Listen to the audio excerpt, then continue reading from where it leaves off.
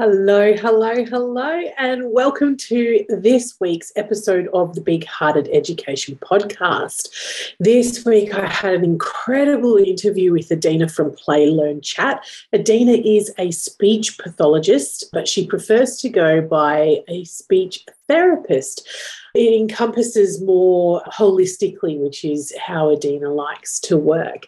So Adina supports parents of autistic and oh my goodness, I struggled with this all day too, with neurodiverse children with a neurodiversity-affirming approach. So Adina is obsessed with doing things differently and with innovating. Her non-traditional online business enables more families around Australia to access practical, affordable and relatable speech therapy guidance and education. So Adina also works with educators. She's been in this profession since 2012 and has an absolute wealth of knowledge. It was such an honour to speak with her today. We covered quite a territory or a large conversational stretch, and I learnt quite a few things and also processed some things that I do as an educator, as a parent, and as a human in general. So it was such a great informative chat.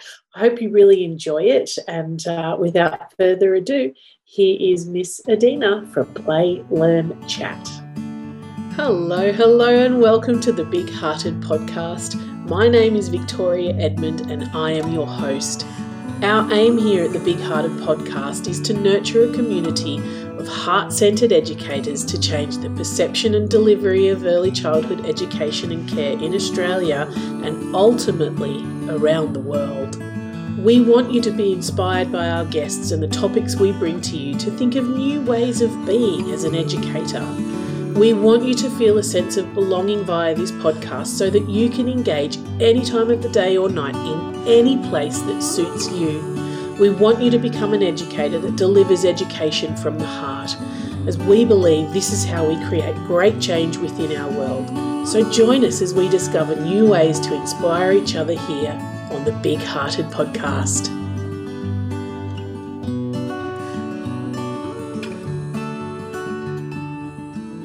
Good morning, good morning. Thank you so much for joining us, Adina from Play, Learn, Chat.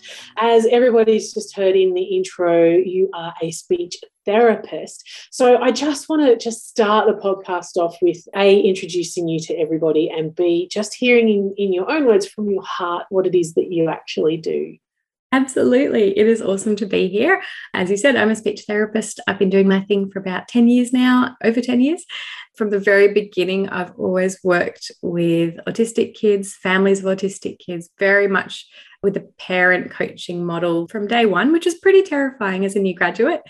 I've also done a lot of work with educators like you and your beautiful audience. So also from very early on in my career, I was going into childcare centres and working with educators and with the kids there. And yeah, it's been a really amazing journey. I spent years doing a bit of everything. I think we often do that in our career. Yes. And the last few years, I've kind of narrowed and realised that my absolute passion is in supporting autistic kids, their families, their community, their educators, their world. Yeah, wonderful. It's so great. You know, I know when I started in my early childhood education career, having even my own babies going back 21 years and then looking further back to when I was a child, you know, I can really only remember one boy from when I was in class in school that I would flag as neurodiverse, like, you know, just one boy. And that's because he had these epic showdowns, like they were just awesome. And I don't really recall seeing many other children. There is that masking, you know, that goes on with a lot of neurodiverse people. So I guess my question around this whole topic, since you've started as a speech therapist and all the body of work that you've done, do you feel like there's more prevalence now, or do you think it's that we are more aware of these differences in why can't I say that word? Neurodiversity. There you go. Yeah, it's a great question. And I know there's a lot of research looking at this. And every time prevalence of autism comes out, we see that there's more and more autistic and neurodiverse people in our world. So I see and I believe that it's an awareness factor. More people are seeking a diagnosis, more people are aware to even ask the questions of their medical practitioners and their therapists. At the same time, diagnosis of girls is going up. And this is something I'm seeing in my practice. I am seeing more and more autistic and neurodiverse girls coming through who would otherwise fall through the cracks, who would have come out looking like they're doing okay during the day, they're keeping it together, and then they go home and they have epic meltdowns. Yep. And parents are wondering what's going on, and they're just managing and they're coping barely, but they think, oh, you know, my daughter does okay during the day, and it might not be so obvious at childcare or preschool or school.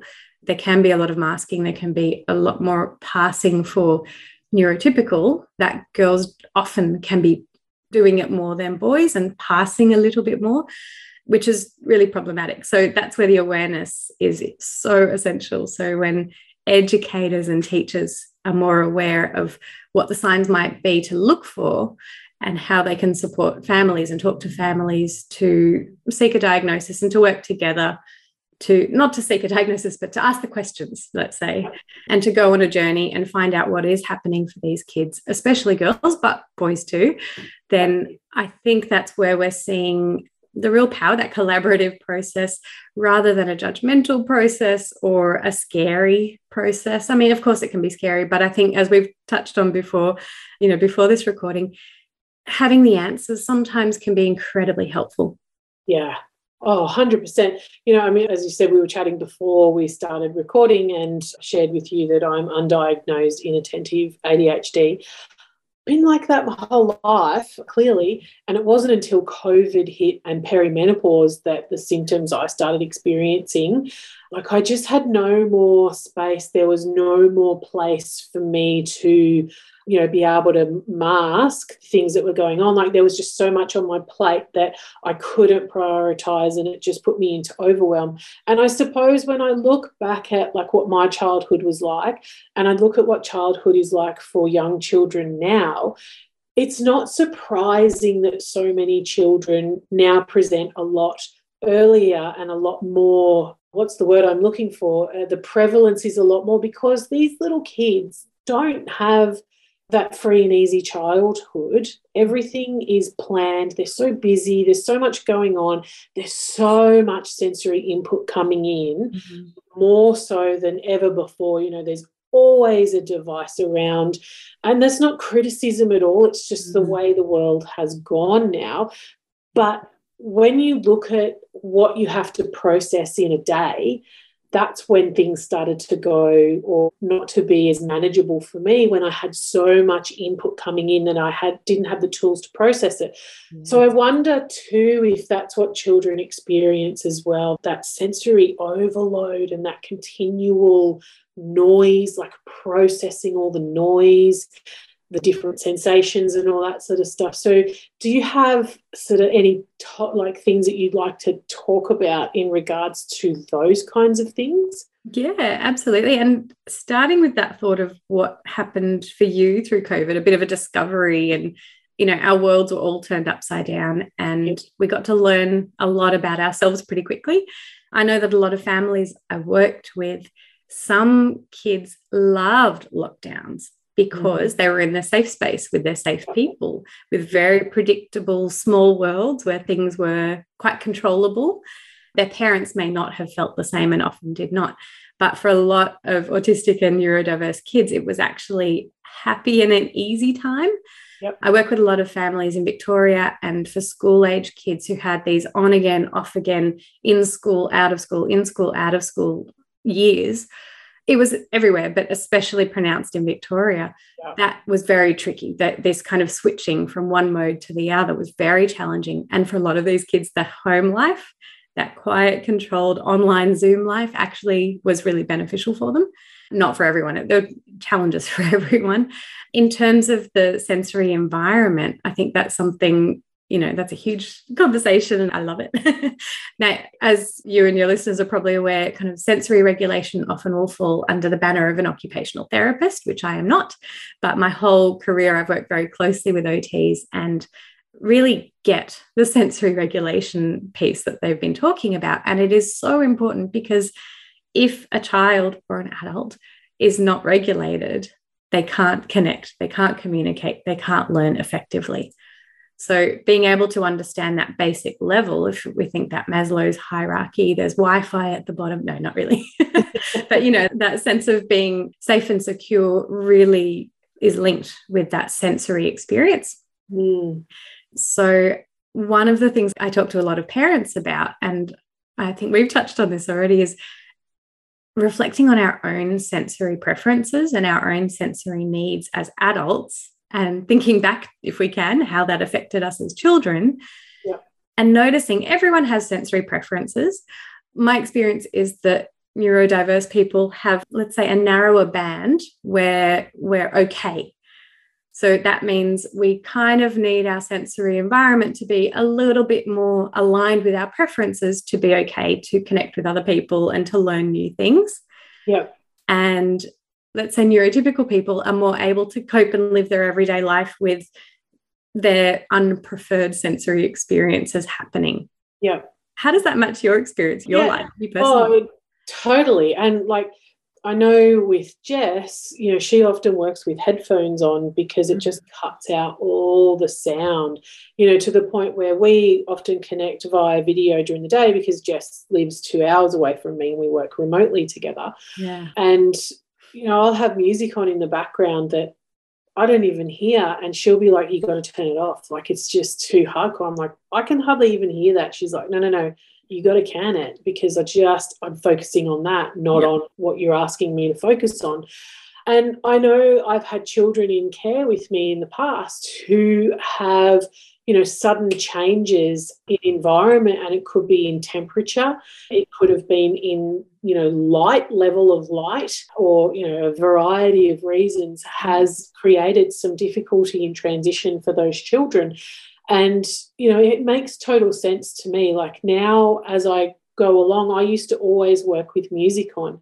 Now, depending on what kind of work I need to do, sometimes I just don't want any sound, just the natural environment sounds that are around me. And other times I need that extra boost, like if I'm cleaning or I'm not having to mentally focus, then I can have music on. And I really want to bring this awareness to educators because I know there's a lot that will just put the radio on.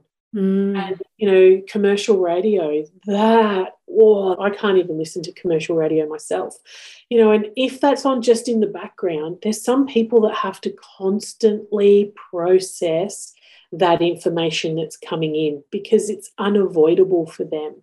So that makes total sense to me. We do an entire module on calm spaces in our Essential Elements course, and we talk about visual noise in that whole topic because not only is there auditory noise, but there's visual. I'm a real visual person, and if there's not order around me, it just creates this quagmire in my own head.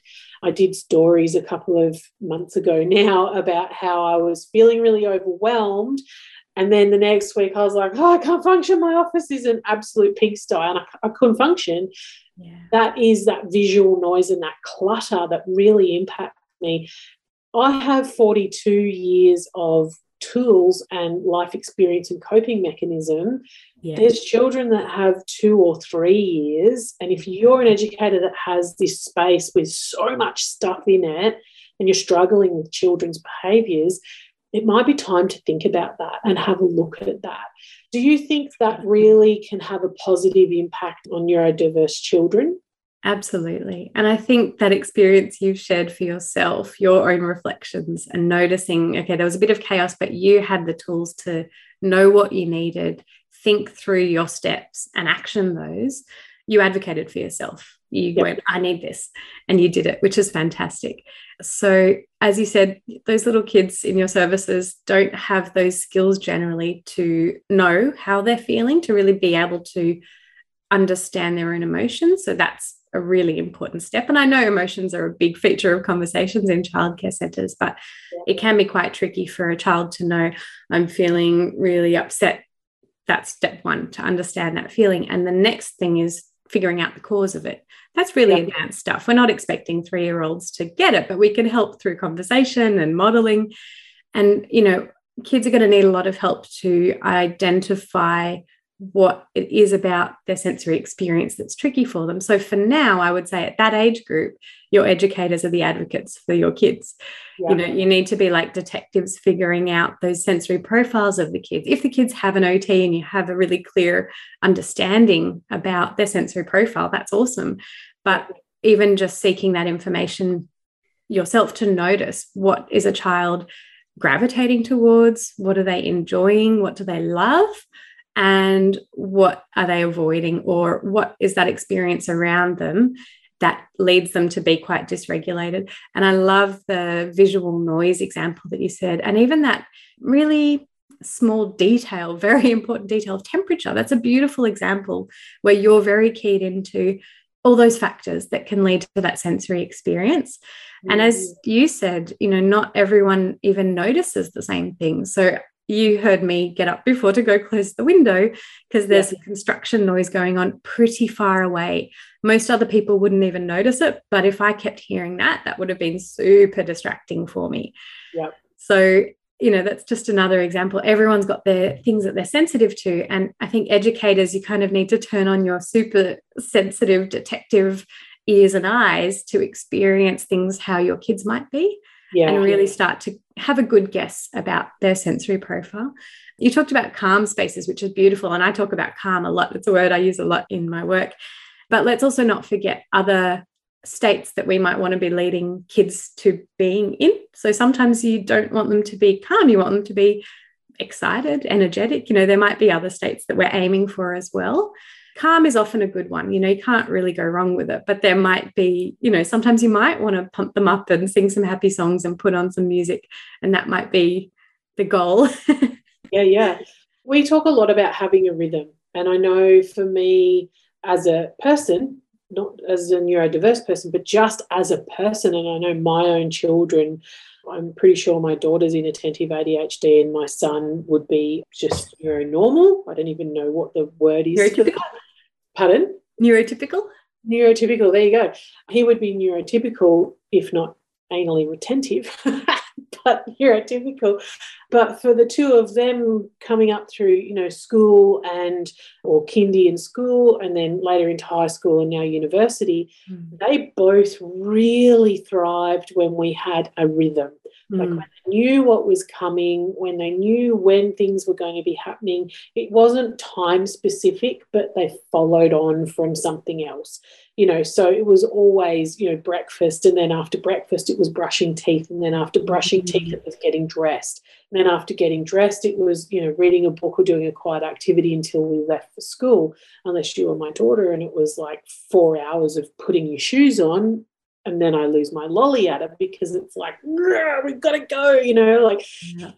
So that was always difficult to manage. But, you know, in that rhythm, it would always come to the end of term and I'd be like, oh, I just want to, you know, not rush out the door. I just want to, you know, not have to worry about breakfast first this morning and blah, blah, blah. So having those breaks in rhythm, and then by the end of the school holidays, I was always so ready to get back to my rhythm, because having that lack of rhythm just left me out of sorts, but it also left the children out of sorts too. So in amongst all of that were these life skills that I feel like I imparted to my children. And I know that's something that you really talk a lot about. So what is it about life skills that are really important for children that are experiencing difficulties or challenges? Oh, that's a brilliant question. And I wanted to touch first on the fact that I love that word rhythm. Routine is really important, but routine does suggest more rigidity, and we don't always get that, and it doesn't always work.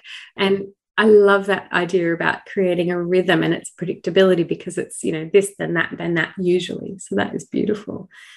In terms of life skills, that's such a brilliant question. I mean, I think we all want for our kids to be as independent as possible in navigating their world, and whether that is their education settings, their social settings. And I know for many of the parents I work with, they really value so deeply those social connections. They want their kids to be happy and adjusted and feel connected to their world. And I'm pretty sure that pops up in the ELF quite a lot, doesn't it? Yeah, huge. Yeah, being coming connection to community, it's so important. And that is beautiful, that I think a lot of parents are recognizing that as well. And maybe it's the parents I'm working with, or maybe it's the parents I see, but I see less and less these days of trying to get those academic achievements.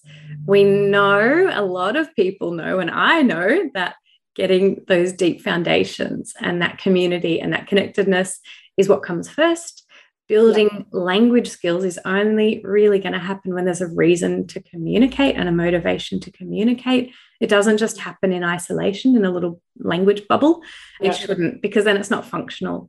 So I think first, if we're looking at helping these kids get comfortable, adjusted, happy, calm, safe in their spaces, then we can work on helping them communicate with other people better. We can help them build those social connections if that's something that they would like to do as well.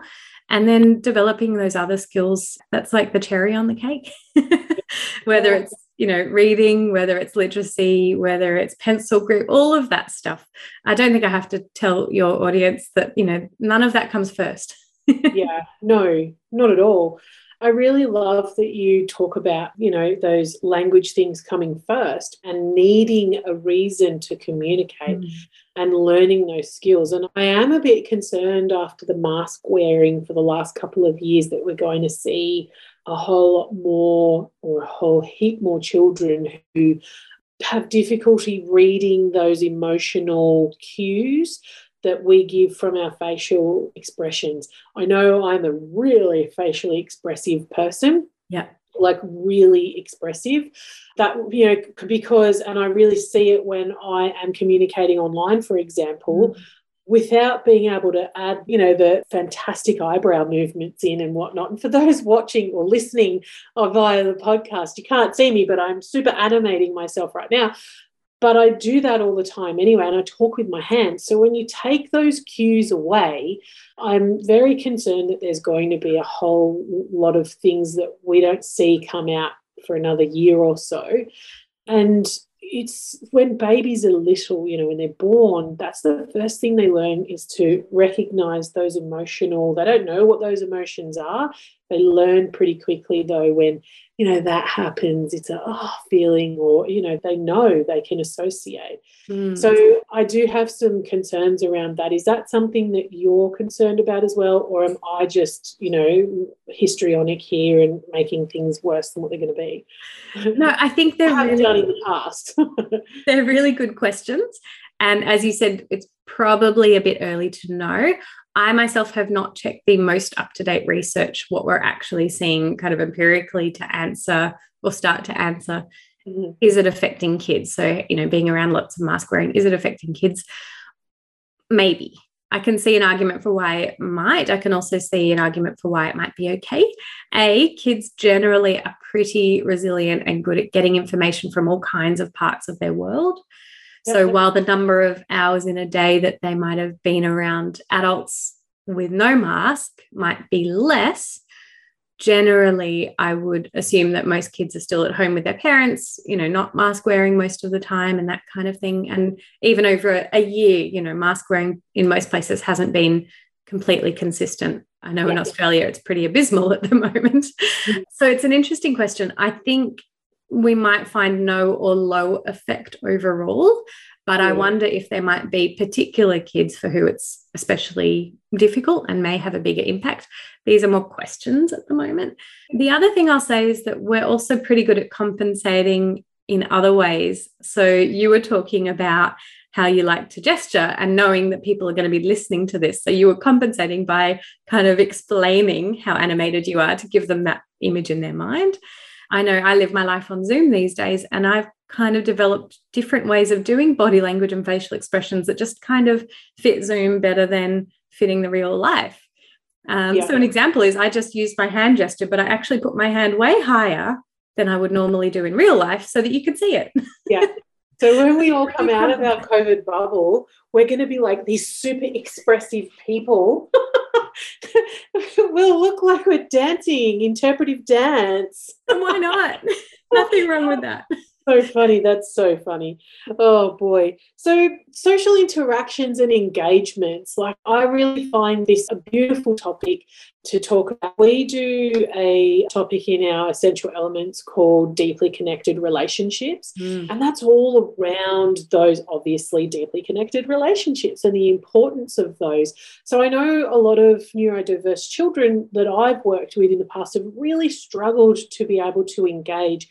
When I first started working with some and I haven't worked with a massive amount, I'm not saying I'm any expert or anything, but my thing was to try and get them to engage. And as I went along and I learned and I reflected on my practice, I took a more gentle approach in terms of just providing skills there for them and different ideas and ways of approaching topics and or scenarios and situations, and just kind of planting that and leaving it there and allowing that child the space to really investigate that themselves. And sometimes they would choose not to. And then sometimes that would create emotional dysregulation because they would be upset because things weren't going the way they wanted to. But it was something that we would just practice and set goals for that I had to remain unattached to. So do you have anything that we could utilise or any topic or, things that you'd like to share around great ways that educators can assist children to engage in play with other children, or tools and topics and things that we can talk about in regards to that? Yeah, I mean, it's huge. It's great. I've got lots of ideas. And I think what you talked about is kind of leaving a temptation for the child. Yeah, great. So what you learned over your practice was, rather than kind of forcing or really pushing a child to do something, I think we've all probably experienced this, that kids, maybe grown-ups too, most often will do what they want. Yep. And I've always found that by following the child's lead, and if we really have an agenda for a specific reason, matching our agenda and our plan with the child's preference and choice and what they've gone towards, matching that together is where we'll probably get the most success. Yep. And even more so if we can just put our agenda aside. And if our own goal for the child in that centre, for example, or for a speech therapy session, it might be my goal for a child in a speech therapy session. If my goal for them is to play in the way that is right for them, to engage in the activities that they choose in, suddenly there's a big relief from my end. I'm not pushing for something. Yep. And I'm recognizing and really formalizing the fact that allowing a child to engage in their own way with their own preferences is worth something. It's worth putting it down on paper. Yeah, definitely. And it becomes easier. It's not always going to be easy, but we don't have to make it harder by putting resistance up, because I know when I don't want to do something, generally it's when my husband wants me to do something for him that I'm like, no way, not going to do that. And I will find every reason under the sun to not do it, and will, dig my heels in, as does he. But we're not talking about relationships here. We're talking about children. And what it highlights for me, though, is that, I've always got to come back to how I feel about things and how things impact me, and then realise that it's okay that children have those feelings as well. And in fact, what they're actually doing when they pull those up gives me an opportunity to reflect on how I behave, and then how I want to have someone address me in those types of scenarios. And then I can turn that around and utilise that with the children. Okay. That's where I became really aware that I was trying to force my agenda of, you need to learn how to interact with the children because this is going to benefit you for the rest of your life. Well, yes, that's true. But now we're coming out where there's a whole heap of different ways to interact with people.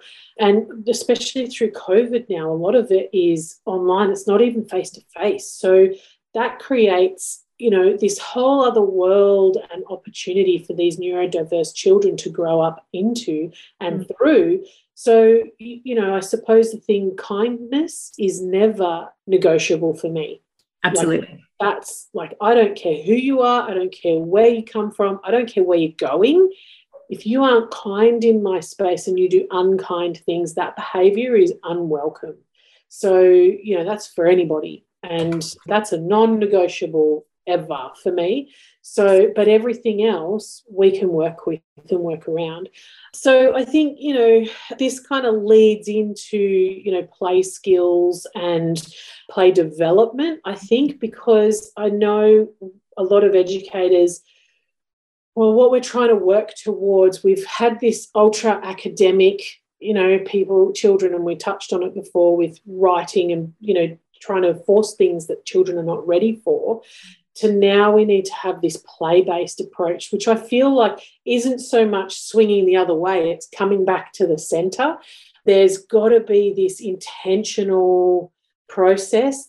We have to revere this intentional teaching ability that educators have, and it's okay to have goals for children and to work towards those goals for us as educators for that child, because we've got to come from our entire life perspective and all the skills and lessons that we have and bring those into what we know is going to be helpful for those children. So is there anything you would like to share around play skills and development? Yeah, and I think it really comes back to my philosophy, and I'm feeling a growing tide about being neurodiversity affirming. And what that means is seeing neurodiverse kids as fine and okay and not broken, not damaged, not a child who's not quite right. Let's call that the old thinking and let's throw that out. Yeah. It's about appreciating that every individual, and in this context, especially neurodivergent kids, has their own strengths, their own awesome brain, that it works in different ways to neurotypical kids' brains, and that's fine. It's different. I'm not saying it's always easy. Absolutely. Those differences can lead to challenges. So we're not pretending there are no challenges, but we need to meet the kids where they are and follow their lead, which sounds very overused, but what does that really mean? It means really noticing who they are. Who are they? How do they want to play? How do they want to interact with their world? And it also means offering them temptations and opportunities around what they're already doing and what they're already expressing as who they are, giving them a chance to explore these other ways around that, but without the pressure. You talked about that before, as sort of backing off the pressure, but giving those opportunities always. And it's through those opportunities that kids are going to learn new things that they love and new language and new ways of interacting with people. But I do want to reframe the idea that play has to work in a certain way and there's a certain trajectory. We probably all learnt it at uni. There was I don't know if Piaget and a few others are kind of familiar. I think Vygotsky had some stuff to say. They're not wrong. They're kind of old dudes these days, or dead dudes. There is kind of a play development trajectory, and it is important to understand different types of play and how it can lend, different kinds of play can lend itself to cognitive and communication and social development. That's important. But I think we need to let go of the idea that every kid has to play in these expected ways. And what does that even mean? What does expected play look like? So if it sounds familiar, you might have met an autistic child or an undiagnosed autistic child in your services before who loves lining up cars. If you're listening, raise your hand if you've ever seen a child who likes to do that. P.S. I was a kid who lined up things in beautiful colour order. Now that I look back on that, that's very interesting. And I noticed this in my almost 3-year-old daughter as well, which is very interesting. It makes me very happy. And when I see kids who love lining things up too, I go, that's awesome. That is their way of experiencing their world and interacting with their materials, and they're sharing with us their way of playing. It is so right. It is so far from wrong. So I want parents to be able to recognize that as well. And that's where I think educators talking to parents can help parents reframe how a child is expressing themselves and how they choose to play is right for them.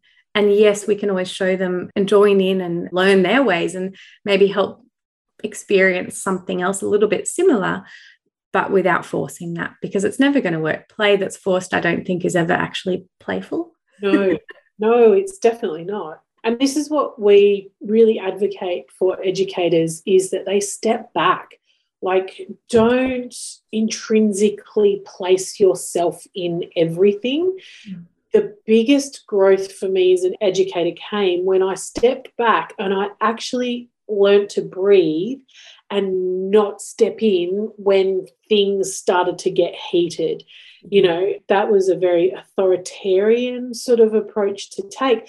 What I actually learned was that children have the ability, and so often their thinking and their problem solving is so far beyond my level of creativity, that what I was actually doing when I thought I was helping was actually hindering and taking away the children's ability to negotiate. And, you know, I think that's really important for us to be able to get. I saw a video, I went to a talk one time, a Steiner-based education professional development.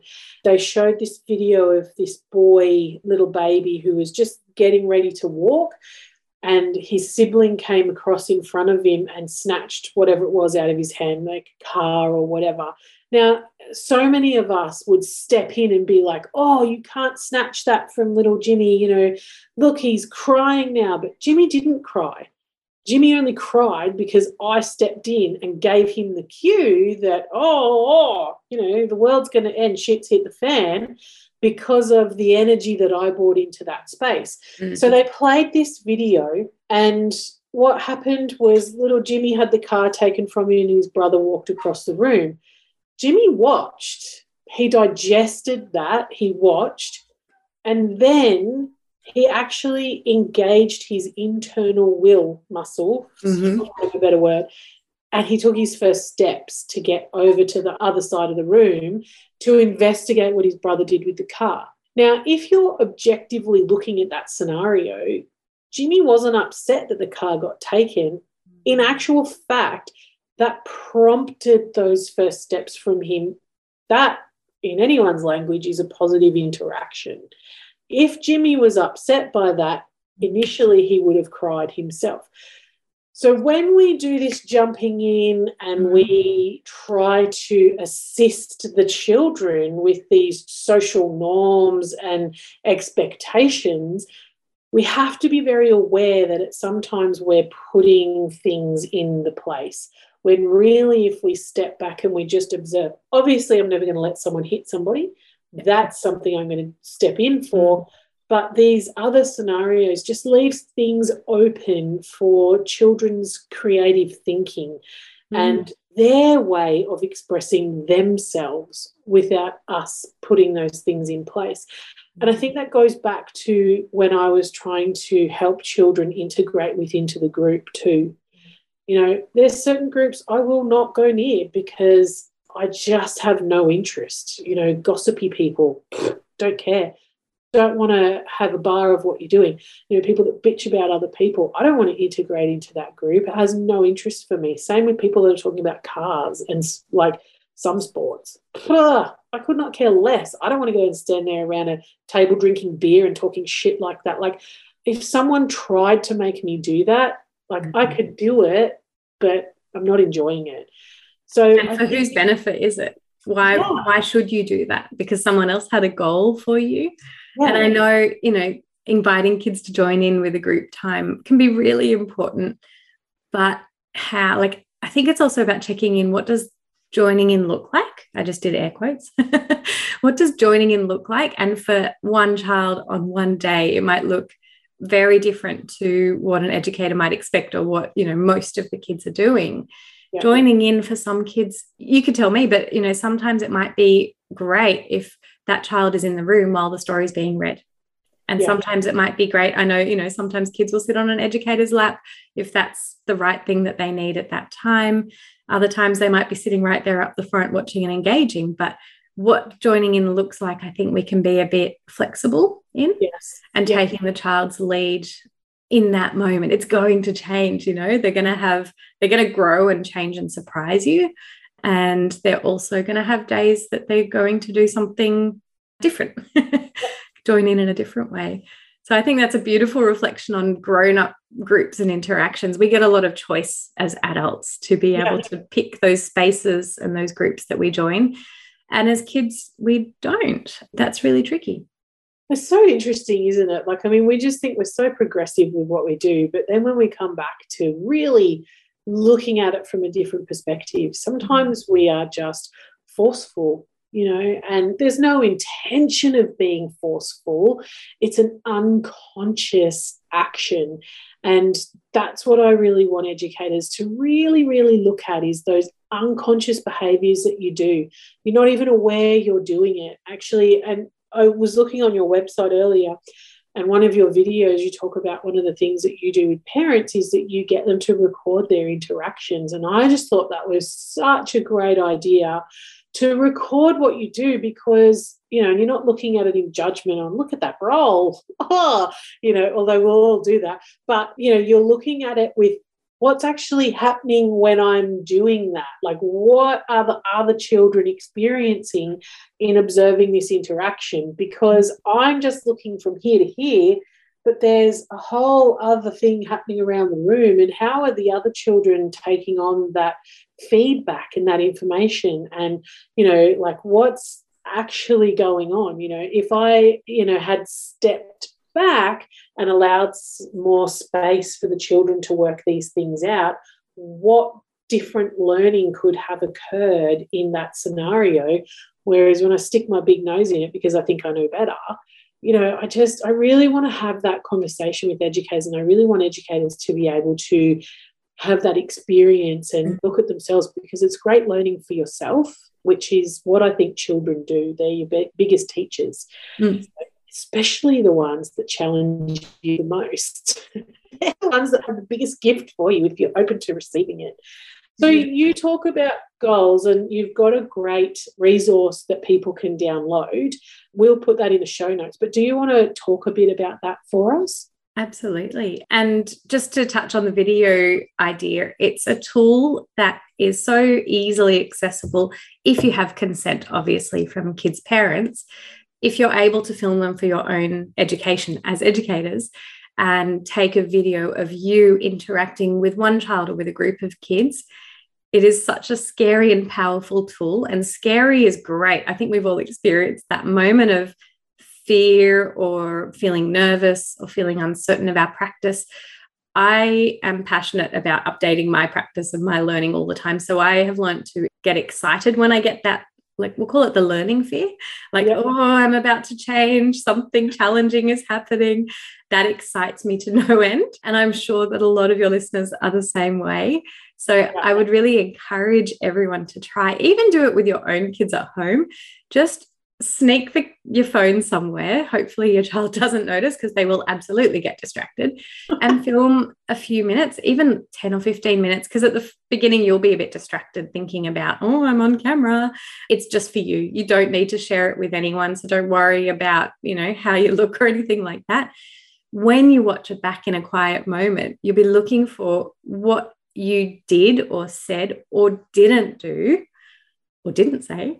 And how did that affect how the child responded? Yeah. So those are really the questions you can have in your mind, and you can do that anytime. That we've all got those phones, we've all got those opportunities. So that can be a really wonderful and nerve-wracking learning opportunity. Is that something that educators do in their learning, in their kind of uni or studies? I've not heard of anyone filming themselves and then going back and looking at it, but it's such a great way to do critical reflection. But it's instant feedback, and you're not looking at it to be critical of yourself. You're looking at it to see what was the critical part that happened in that. What can I learn more about? That's what critical reflection is. And I just think that's such a great tool that is, as you say, available to everybody. And if you're working within a group, so we have a private group with our Essential Elements team, as long as there was permission shared, then we could really look at that together, and it would just be like mind-bendingly, I don't know, it would just provide exponential growth, I think, for educators. And I think that's a really underutilized tool, one that I shall now be spruiking. Go for it. Because I think it's just so good. And don't forget the positives. Yeah. Like, you all are so beautifully well trained and experienced. Even new educators, have so much training and life experience too. You are doing a lot of awesome things. So allow yourself to find the positives of what you're doing, and even just watch it through one time to note down everything that you did that was awesome to support that child to be happy, calm, independent, play, interact, whatever was going on there. Great tool. Go for it. Now, you were asking before about the goal setting guide, and it's something that I'll share. Yeah. So really encourage your audience to download it, whether it's for their own purposes or if they want to use that as a tool to work through goal setting with families of kids who have additional needs. That could be a useful tool as well. The big idea behind it is I don't see it as a child's only responsibility for them to make changes, for them to improve, for them to gain skills. That's important. That's one part of how we're helping our kids grow and develop.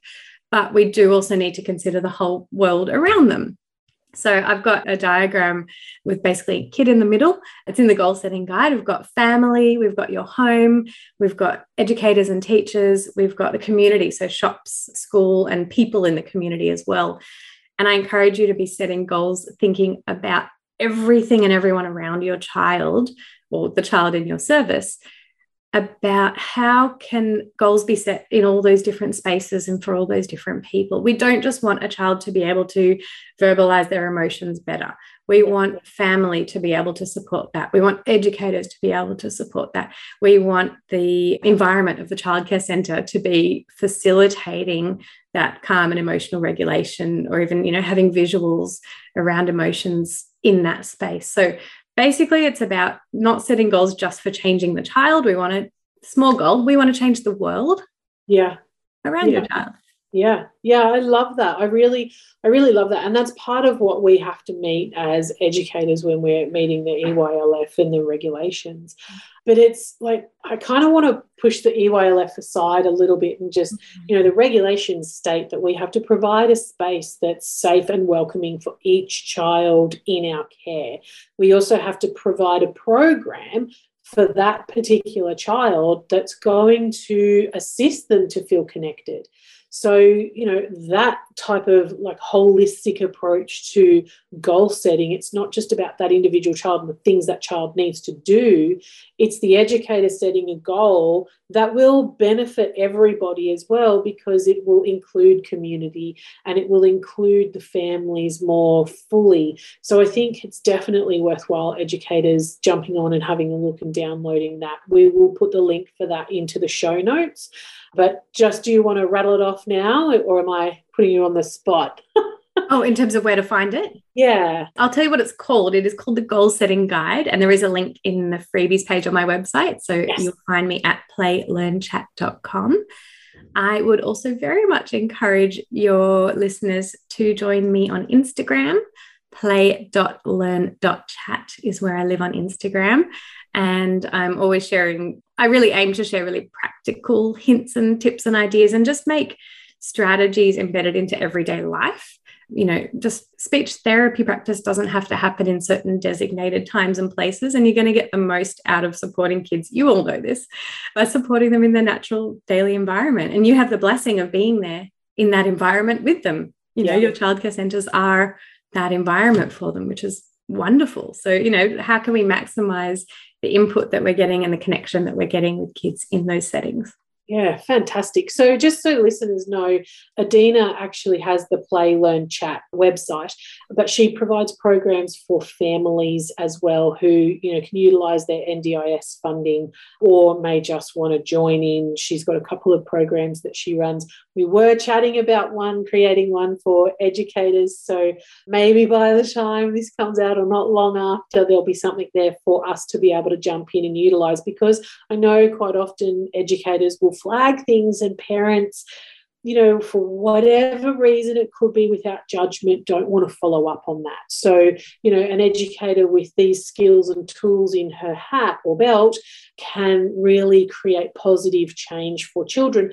There is ways that we can access funding through the ISS or the Inclusion Support Agency in your state to be able to do professional development yourself.